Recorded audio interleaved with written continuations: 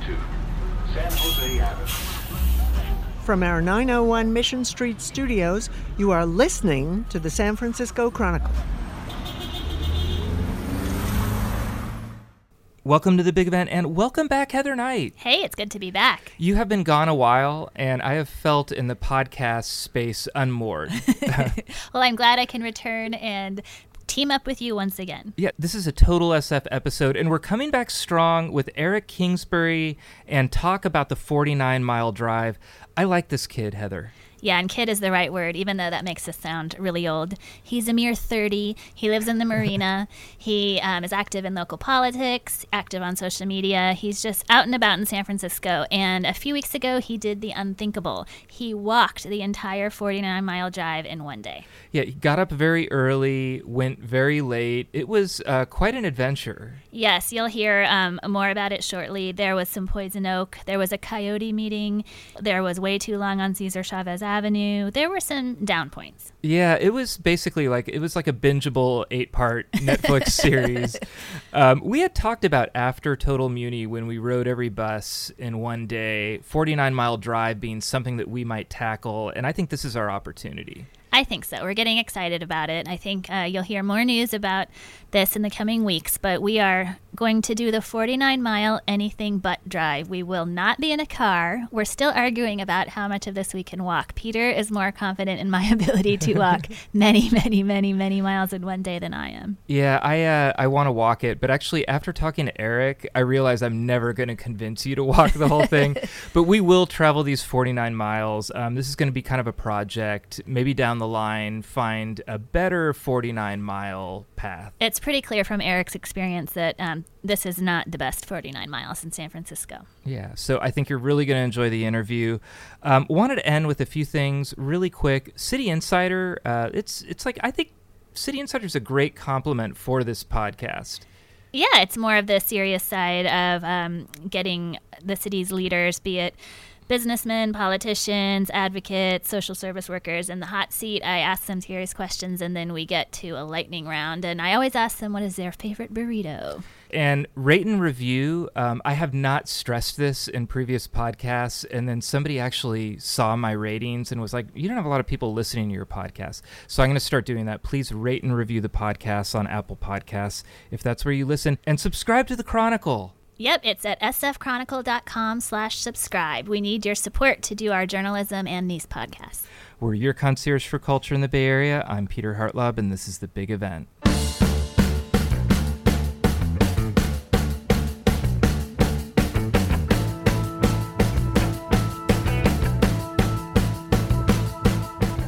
Welcome to The Big Event. Welcome back, Heather Knight. Hey, it's good to be back. And welcome, Eric Kingsbury. Welcome to The Chronicle. Thanks. It's great to be here. You're someone who we immediately noticed, Eric. I noticed you on Twitter. I know you've been around San Francisco for a while doing wonderful things, but for the 49-mile drive. And we're going to talk about the 49-mile drive. You walked it? I decided to walk it in one day, yeah. In one day. That's the type of thing that Heather and I just absolutely love. Yes, we do crazy stuff like that, and we wanted to know why you did this crazy thing. Yeah, but I wanted to start a little bit earlier even. You must have a pretty strong dedication to San Francisco to want to walk it for 16 hours? Yeah, almost 17. Yeah.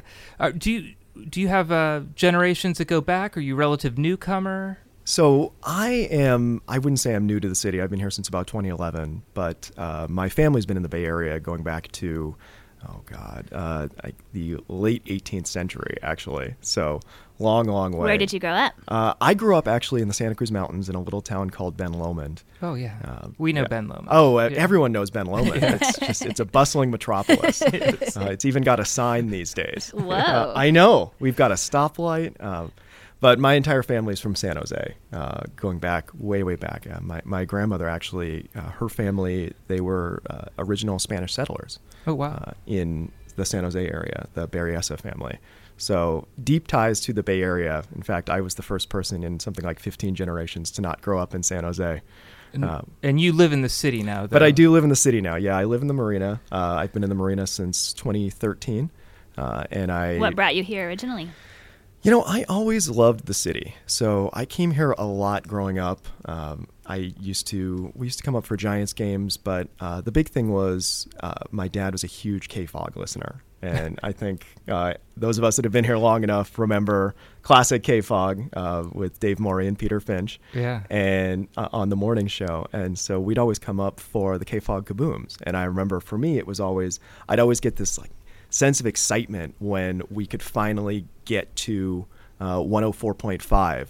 And you could, and it wasn't just static, because it meant that we were about to hit the city, and then you'd see the, welcome to South San Francisco City of Industry sign, and it was just always something that, like the fog and something about it always just felt kind of magical. So I remember just loving coming up here and just spending time either down at K-Fog concerts, which were down at the waterfront years ago, or a ton of time out in the Sunset. My grandmother got me a membership to the zoo, so we'd come up regularly and stay at this terrible roach motel called Roberts that was something like $40 a night and had holes in the mattress and definitely cockroaches. And you didn't get a television, which I remember being the big thing that was so obnoxious. But we'd go to the zoo, and then we'd spend the night there, and then we'd take the Muni the long ride in so she could go shopping at Union Square. Nice. Nice. Well, first of all, R.I.P. OG K-Fog. I know. It still exists, but Peter Finch, Dave Morey, Renee, and Webster. Did you ever go on K-Fog? No, I never did. It was delightful. They'd bring you in there. They had records. It was like the last radio station I went to that had actual albums that you could pull out on the wall. They had the little, like, really old school, the control with the cough button, and they tell you how to use the cough button. And really nice people. I want a cough button. Yeah, we don't have a cough button. Well, we just cough and maybe edit it out. The thing that I remember that was so cool about K-Fog, it was like the first time that I had ever really heard a politician go on a radio show, and the fact that Gavin Newsom had to do or didn't have to, but that K-Fog had enough of a listenership that Gavin Newsom would do a weekly show where he'd go in and people would call in and actually ask him informed questions. Anyone you both are familiar with the classic San Francisco Q&A, where you don't know where the questions are coming from, and oftentimes in podcasts it'll get cut. Yeah. But it was always so crazy to me that they would go in and that many people were listening that he just had this regular show. Wow. Yeah. And last kind of getting to know you question. This is feeling like a job interview. I'm sorry, I didn't intend it to. We're about to hire you. Oh, is that what's happening? How old are you, and what kind of work are you in now? So I'm 30, and just like anyone and you read the Chronicle. And I read the Chronicle. Shout out for we that, love man. you. God bless you. Regular you can do no Chronicle wrong listener. now. Yeah. If you admit to a murder now during this podcast, we're like, he's 30 and reads the Chronicle, Heather. He's all good. I'm one of those weird 30-year-olds that actually subscribes to newspapers too. Physical newspaper. Well, I couldn't keep up with the Sunday Times, but no, I subscribe to the Post and the Times and KQED, and I like to think that I'm the person that's like single-handedly keeping all of these places afloat. You are. Because that's what I just imagine in my head. You are. But no, I'm 30 and subscribe to the Chronicle, and just like anybody under 35 that seems to live in the city, I do work for a tech company. Oh, so you're the one who's ruining San Francisco while you're also saving our jobs. I am ruining San Francisco, but I'm practicing trickle-down economics. Let's just put it that way. And you mentioned Marina. You're actually a little bit active in the Marina, correct? I am. I am on the Marina Community Association board. Everyone, join your local neighborhood association. Whether you agree with them or not, you can help make a difference. That might be even more surprising that you're 30 and on your neighborhood association who's board. the next? How old is the next youngest person on your board? It's surprising. There's actually a few people that are right about my age, but I think it's really because the Marina attracts a certain group of people that essentially look at the neighborhood or kind of live in the neighborhood the same way that homeowners do, even when all of us can only afford to rent. I feel great, knowing young, engaged people like you are. I'm sounding like my dad right now, but and then you're a walker too. I am always on foot. Do you come from a family of walkers, or when did the walking start? When did the walking? I actually think the walking started, weirdly enough, when I got a Fitbit, and I just was like, I need to do something physical. I was not moving very much in my job, and I was eating terribly. And that point, and I think we all hit it, where you're in your mid-20s and your metabolism just decides to rebel against you. Yes. And you realize it just gets worse. It keeps getting worse, exactly. Yeah. And you realize that you can't not be active and eat like crap. Yeah. And also, if you have a few drinks, it affects you so much more the next morning. Oh, That's my no, pet peeve. it is brutal. Yes. Children that are listening, beware. It's going. Drink your alcoholic beverages now. It just gets worse. Yeah. 2 drink maximum is the rule that I now take to all the bars. So what was like your first big walk? Sometime around 2016, when I first started to actually get more into walking, I got a Fitbit and I just got really excited about like, okay, how much can I do? And so at one point I just decided, all right, I'm going to see what I can do like in a day. And so I got up like 8 a.m. and just kind of started walking and, did the Lion Street steps and then decided to walk all the way out to Ocean Beach. And really it was kind of how I started to fall in love with San Francisco again, because it gave me this way to see all these neighborhoods where I wasn't just blowing past them in a car or in a bus. So back when I first moved to the city, I had a car, and a friend and my friend and I, every Saturday morning at 8 a.m. he would call me, and I'd drive down and pick him up, and then we would just pick a neighborhood on the map that neither of us had gone to. We'd drive there, we'd park, and we'd find a place to have breakfast. And then we'd just walk around the neighborhood just to see what it was like. And once I got rid of my car, all of a sudden that part of my life just kind of fell off. And when I got into walking, it gave me that opportunity to start to kind of explore those neighborhoods again. And that's when all of a sudden I started to go to places like the Outer Richmond and see Balboa, which is this amazing, beautiful neighborhood with this incredible theater, and Marlowe's Bakery, which are some of the best bagels in the city. As you know, we're big fans of the Balboa Theater. Oh, it yeah. was the home of our first Total SF movie screening. Exactly. / bagpiping extravaganza. And we're big fans too of the random, just kind of discovering the city randomly. Yeah. It really starts to break down a bunch of the stereotypes of the city when you're not just going to the same 3 places. Well, and I think another thing that really struck me was I remember a friend came up from the suburbs and she had never really spent much time in the city. And she said, oh, so, you pretty much do the same things here that you could be doing down in Cupertino or Mountain View. And I said, no, that's not true. And she goes, well, you just, you get in a car and you go to work, and then you take a car home, you take it to a bar, you go to the gym, you go home. And I remember it really struck me because I thought, I don't want that to be my experience. If that's the case, then how is living in San Francisco any different than living in, suburban Chicago or living in Cleveland or living in any other part of the country, any place named or unnamed. And so I kind of really rededicated myself to what can I do to really experience the things that are unique to this place, as opposed to just, whatever I could do anywhere else. So instead of kind of living that life of, you take an Uber to work, and then you take an Uber to a bar, and then you take an Uber to a workout class. Maybe you reverse that order because it's a little tough in that way. Exactly. And then you take an Uber home, and you never really experience anything that's any different than what you could be experiencing really anywhere else in the U.S. I agree. I make a point of doing new things as much as I can in the city, because otherwise, why are we paying so freaking much to live here? Oh, exactly. Yeah, and obviously the cost of living is just astronomical. So if you're really willing, if you're going to be spending that, it shouldn't just be so you can have a high-paying job. It should be so you can really experience the amazing things that this part of the country and this city particularly have to offer. So when did you first hear about the 49-mile drive? So I saw the signs growing up, and I always just thought they were this weird sign. It was one of these things with the seagull. Exactly. I kind of liked the sign. For some reason, it's very iconic. It's very iconic. It's very like mid-century, which is something that I've always really loved. And then in the back of my mind, it got sorted with like the doggy diner heads, where it was like, oh, that's a weird thing. That's just something that exists. And so I realized that it picked up near my apartment. And so I, at one point, started to kind of look into it. I was like, this is something interesting that I'm not familiar with a lot of people doing or even really knowing about. So I wonder what it is.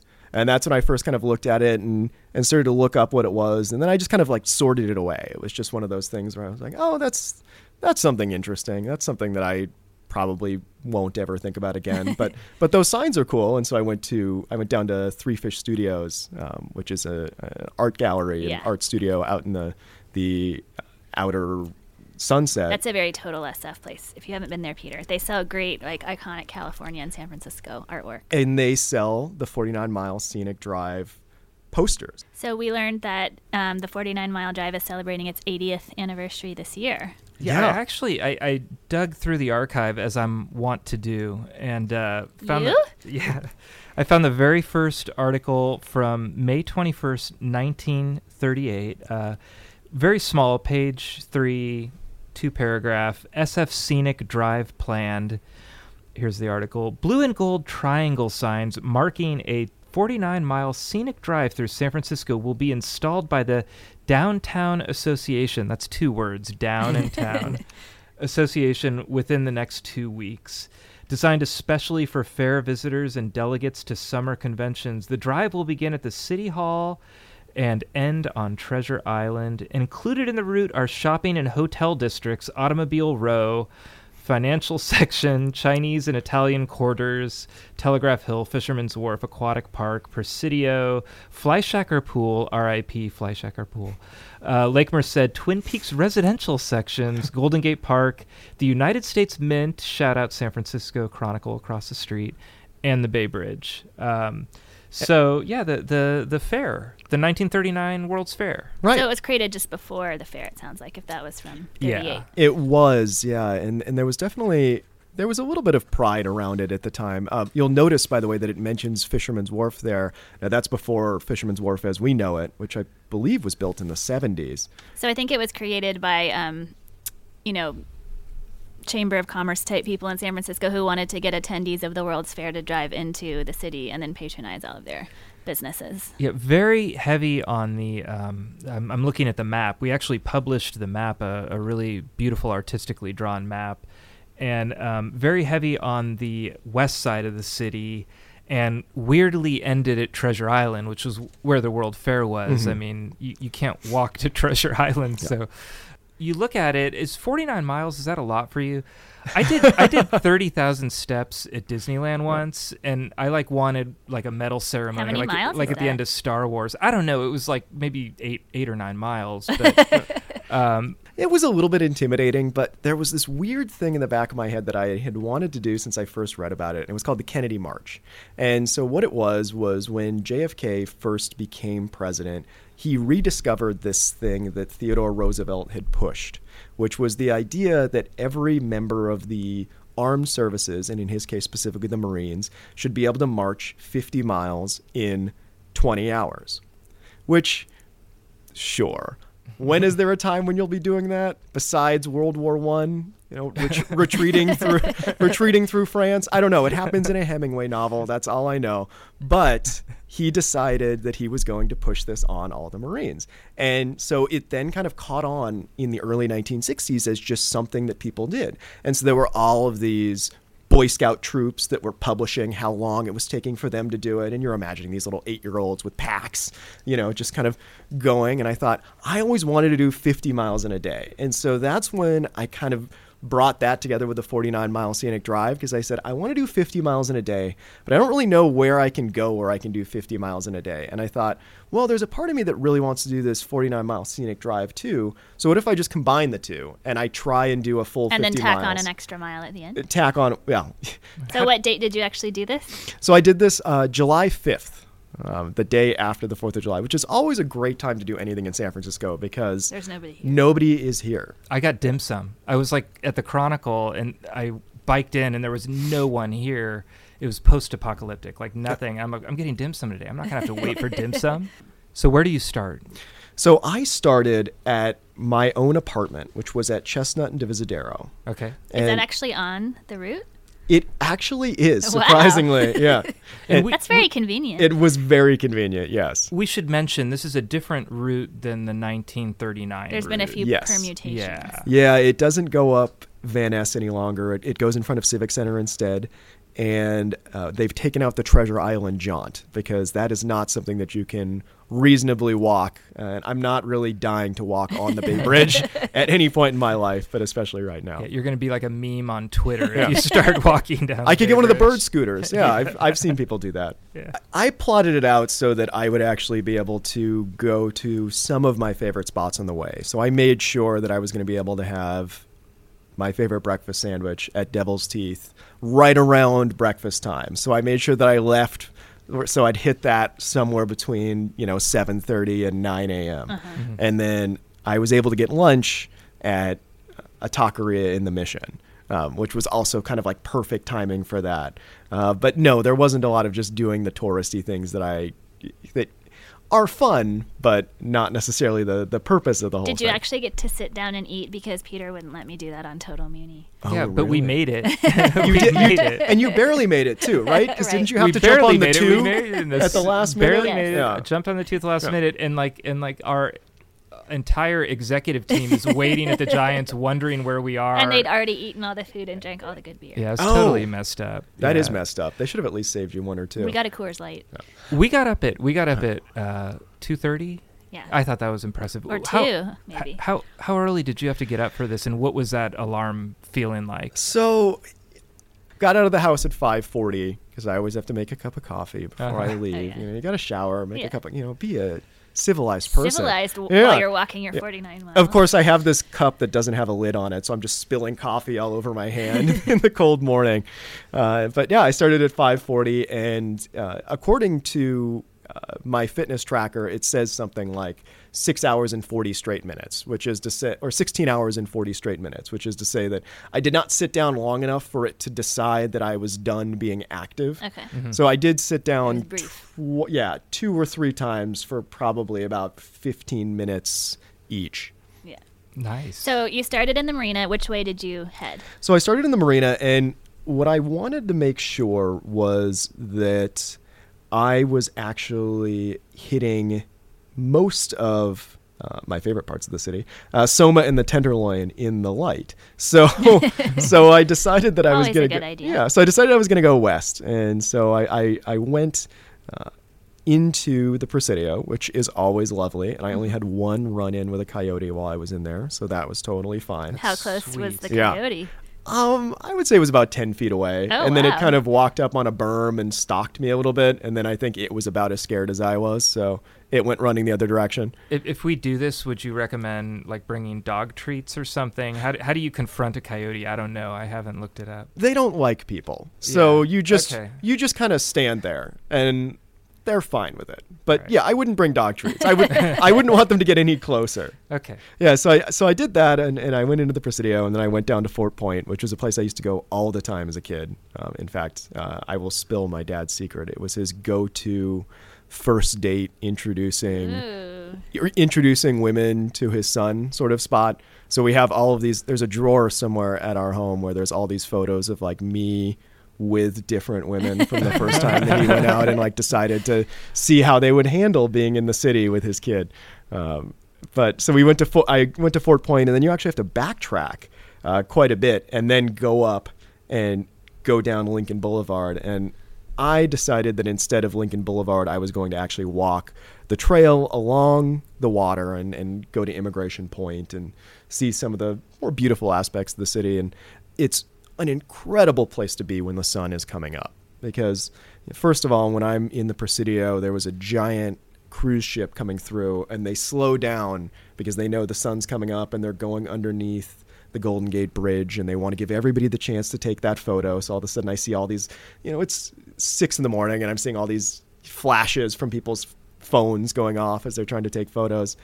And then when you're on the west side of the bridge looking back at it, so looking east at it, the sun's starting to come up. It's just this incredible view and just this incredible thing.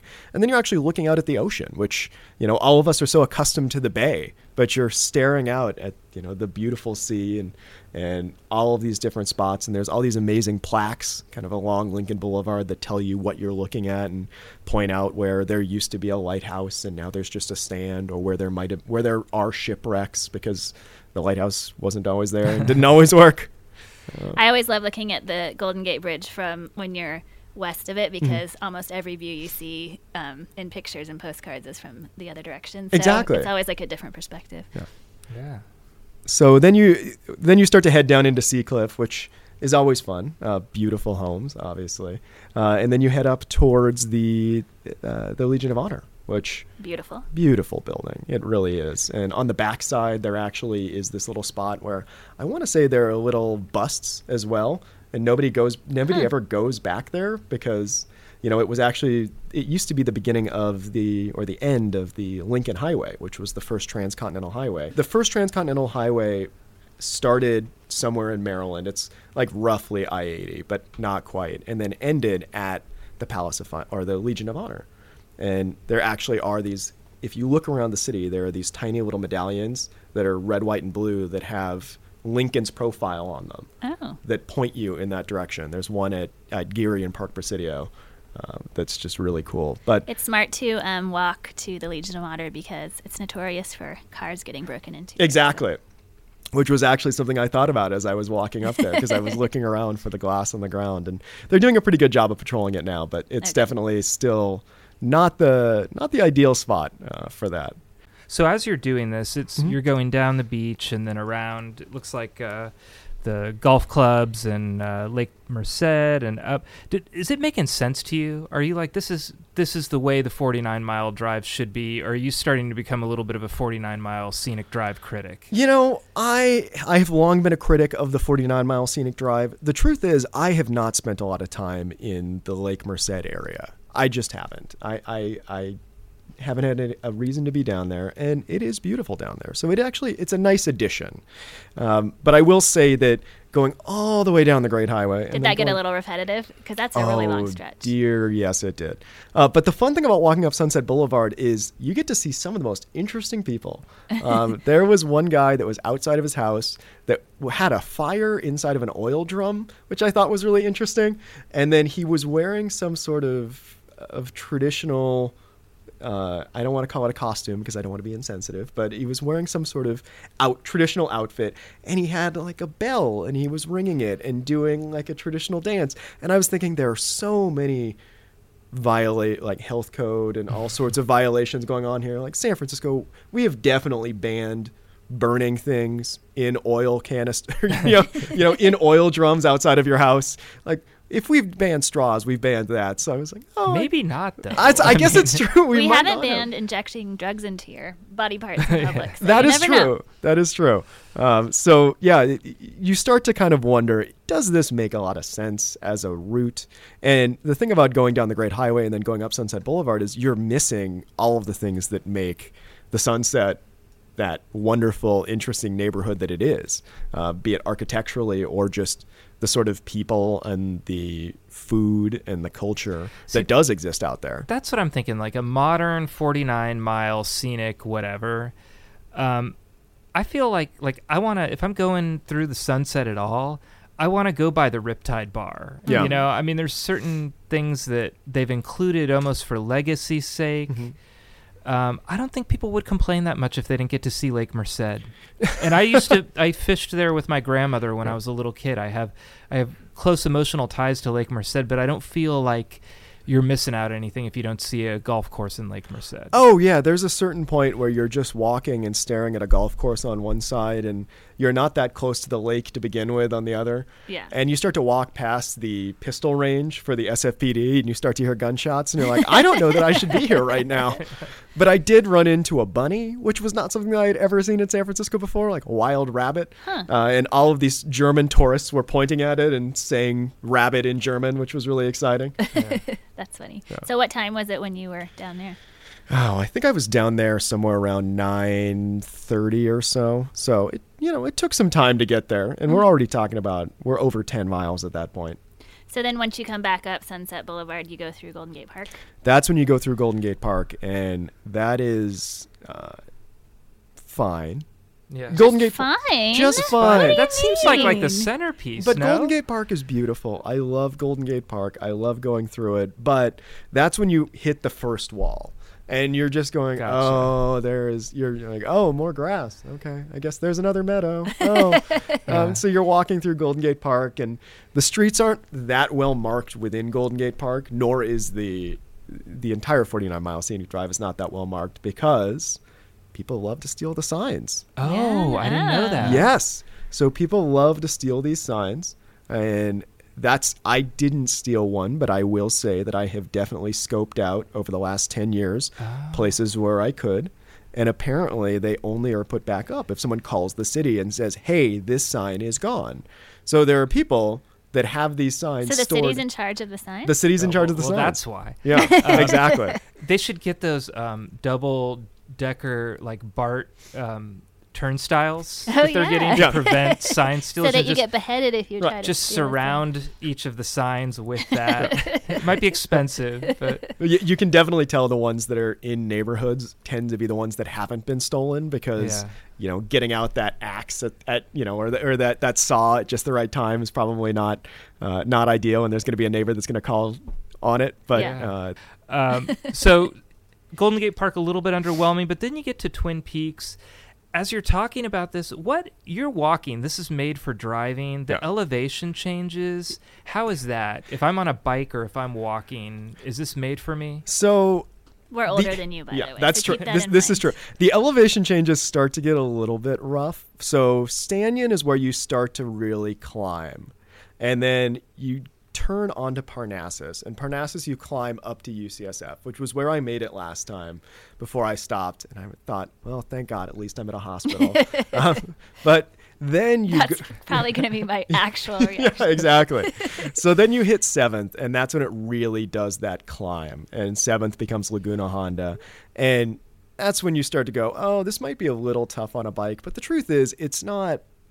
There's no point where it's just straight up and down. It's not. It's the only place where you do start to see that is when you're in Nob Hill and you're on California Street. And they do that deliberately. I actually looked at their little map, and they deliberately put the steepest street in San Francisco on their 49-mile drive. Like, that's a destination we all want to go to. Which was a great feeling at about mile 40. Yeah. As I went, this is the last hill. And then I got down to Ghirardelli and realized, oh, no, there's another one. Yeah.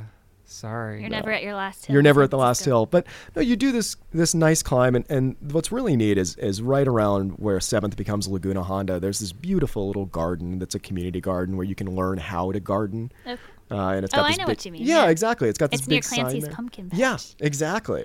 And so it's got this big sign there that says "Learn how to garden here," and I guess they teach classes. And it's another one of those things where you go, "Oh, wow, this is something that's really cool and uniquely San Francisco that I would miss if I was just blowing past this in a car." Sure. Right. So then you go up to the top of Twin Peaks, which is again fun and completely exhausting. Yeah.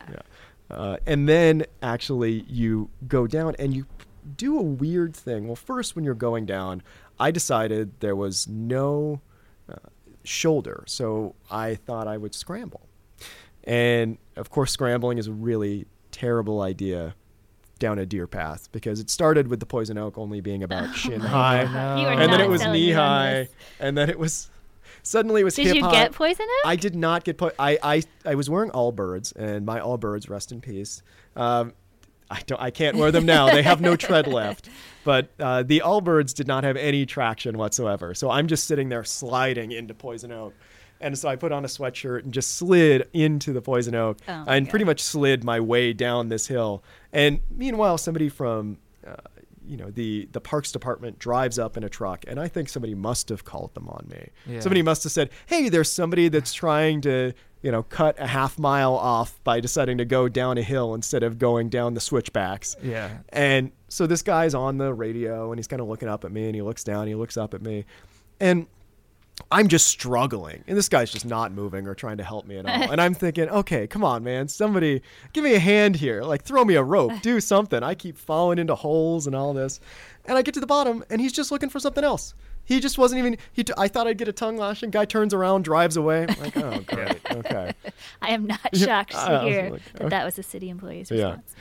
So then it heads over to Dolores Street. It does. Kind of bypasses a lot of the Castro. It does a weird thing where not only does it miss the Castro, but it misses really most of the Mission. So Dolores Street is in the Mission. I will say that. It is beautiful. It is beautiful. It's in the Mission. It is not what defines the Mission. No. It is not the street that I think of when I think of the Mission. And I think it's like if your parents tell you they're taking you to Disney World and then all you do is go to Epcot Center. That's how I feel like Dolores Street. Like, I love your metaphor. See, I feel like it's a bit more your parents tell you you're going to Disneyland and then they take you to Knott's Berry Farm. yeah, that's true.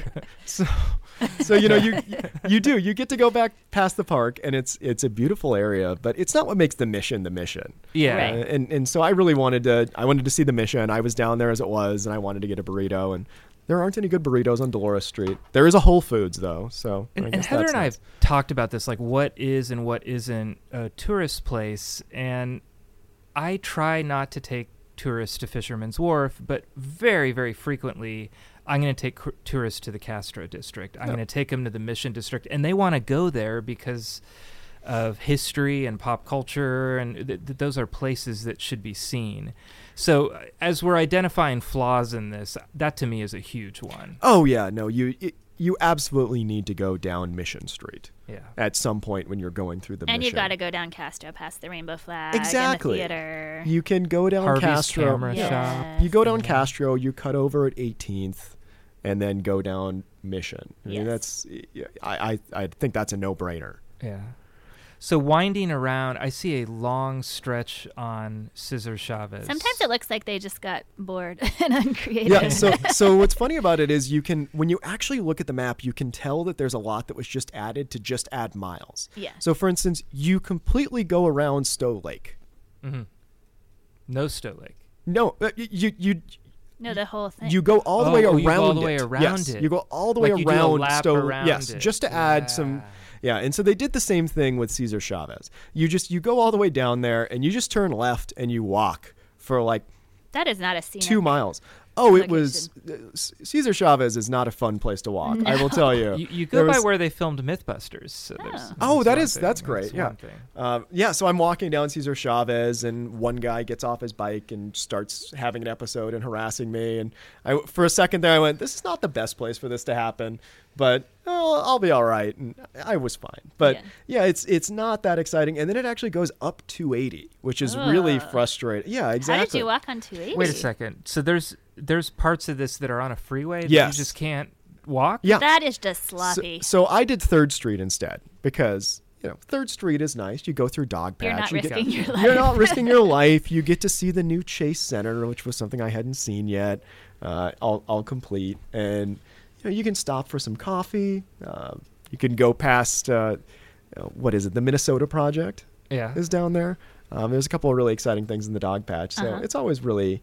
It's a nice area, and I was more than happy to do that. But that was right about the time when I decided that I was going to need to wear flip-flops instead of shoes. Yeah. Now, you've said this a couple times, wearing flip-flops instead of shoes. How does that help you to walk? That to Because me then the is- blisters on your heels aren't touching Yeah, anything. so you get blisters on your heels. okay. That's the thing about these long walks. So I brought 2 pairs of shoes, 5 pairs of socks, and a pair of flip-flops so that Good I tip. could swap through them as I was going. And sunscreen.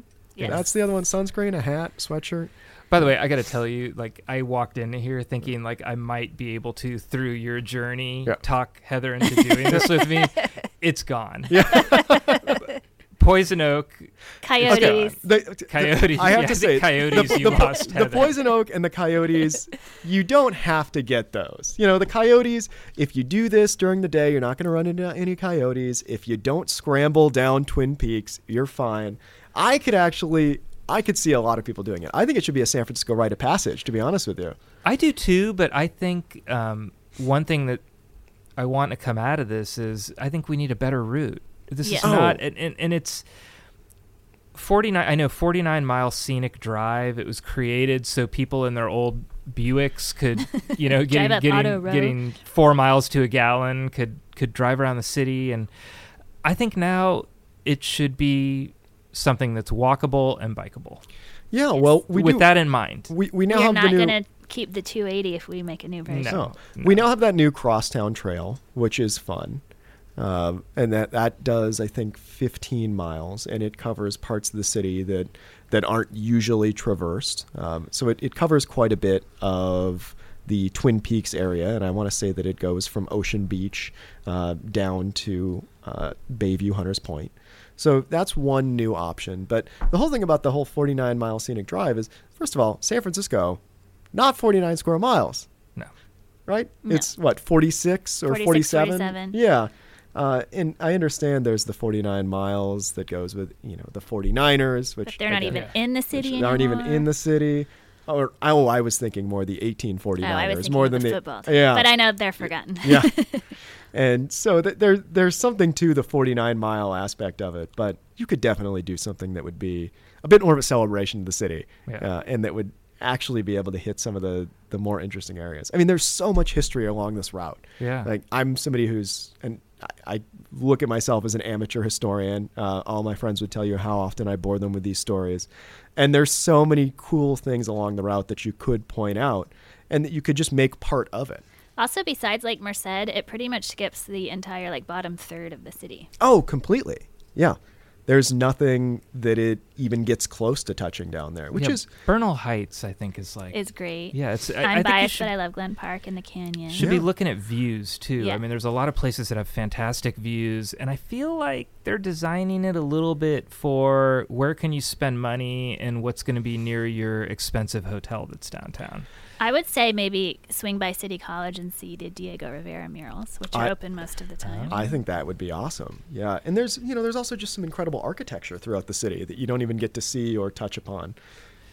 Yeah. Well, bringing it home, you came up... Once you get off the freeway. Once you get off the freeway, yeah. freeway, you're in front of AT&T Park. And there was I a think Giants game. That's Oh, great. that's cool. I think it's nice that they added that. That was something that certainly was missing from the original one. Well, I want to note that the current version takes you on pretty much the worst stretch of Soma. Oh, you it's could so possibly lovely. walk It's on. so Howard Street yeah. between 1st and what is that, 9th? So when I got to the ferry building, I had to put on closed-toe shoes again, even though my feet weren't really accommodating, because I was not about to walk down Howard Street and walk through the Tenderloin with open-toed shoes. It just was not going to happen. So you get to walk down Howard Street, which is just so much fun. I bike down it every day, and it's great because it's got a bike lane, but that's it. I don't enjoy it. It was nice because it was a Friday and there was no one on it because it was the 5th of July, and so nobody was at work, and so nobody was down there. But it's just not a pleasant street. No. And then you pop up to Civic Center, and then you go over to Japantown, which is a fun little completely unnecessary jaunt. I love Japantown, but you go a mile both directions. You do a U-turn. Just so you can see the Japantown Center. And then you go into Chinatown, and you get to go through the Chinatown we should keep. For Oh, sure. yeah. Definitely. So when you got home, what'd you do? I sat. That was the first thing that I was thrilled to do. Is just finally What time sit was down. it? I got home. I want to say it was 9:40 p.m. So it was getting there. long It day. was getting late. Tell me that last half mile. I mean, is there anybody waiting for you? Have you been on social media about this? So what's funny about it is I only told a few friends, and I didn't really plan to post about it. And there was this idea in the back of my mind that, okay, well, if you don't post about it and you give up, Nobody no one will will know. But then We don't have that luxury. Yeah, you don't have that luxury. That's true. So I decided to see it through, and I was starting to tell friends that, friends started to text me going, so where are you? And I was sending them screenshots of my Fitbit to be like, here's where I am. Are they concerned, or are they looking for an update? It was a little bit of both. Yeah, there was okay. genuinely some what is wrong with you? Why did you? And I started to think that at a certain point too. I was telling Heather earlier that as I was going up Twin Peaks, the bus that goes directly back to my apartment apartment kept going past me every 8 minutes, and it was almost just taunting me. Like, you could just cross the street and get on, and no one would know, and no one would be the wiser. And in 35 minutes, you'd be home. Yeah. And so there was a little bit of anticipation. And when I got home, one of my friends just immediately started harassing me. He's like, "You've got to post about this. You've got to post about this." I'm like, "Oh, it was a thing. I decided to do it. It's not a big deal." And he's like, "You got to do it. You got to do it." And so he convinced me. He said, on Saturday, he said, "If you don't post about this, I will." I was like, "Fine. All right." It's really exciting, and I would love if more people got to experience it, because I do think it gives you a great view of the city and large parts of the city that are underrepresented in the conversation about the city. Did you come away feeling like you love San Francisco more than you had? I think I did. Yeah, I think I realized how much of the city that I don't often see. I spend quite a bit of time in the Richmond, but I'm not down in the Sunset that often, and I'm definitely not down in Park Merced. And some of the things that I mentioned was you also you start to see some of the beauty of the city, and you do start to see some of its warts. I mean, there are spots wherever there isn't a parking, some sort of residential permit area, you'll see campers parked or people that are living in cars are parked there. The thing that I noticed the first time I did it, and that I saw even more of this time, was as you're going through, especially right where the Presidio actually hits Seacliff, there are a ton of Uber drivers that park there and spend the night in their cars. And that's how they're here the next morning, because they can't afford to live in the city, but they'll drive in the city for 3 or 4 or 5 days a week. So I think we're going to do some kind of 49-mile scenic drive. We're going to cover it, and then what I'd like to do... Make our own version? Make our own version, so it'll be like research, and then we want to come back and make kind of a smarter, more... modern, a little bit less corporate version of it. Yeah. And then Heather and I will both get those seagull tattoos. Wait, I did not agree to that part. Maybe not, but I'd like to keep in touch with you. And yeah, absolutely. You can be like a consultant. I'm more than happy to help. I might even be willing to do it again. Okay. Oh my gosh. All right. And it's important to us to have that expertise. Yeah. This is an unpaid position. Okay. Sorry.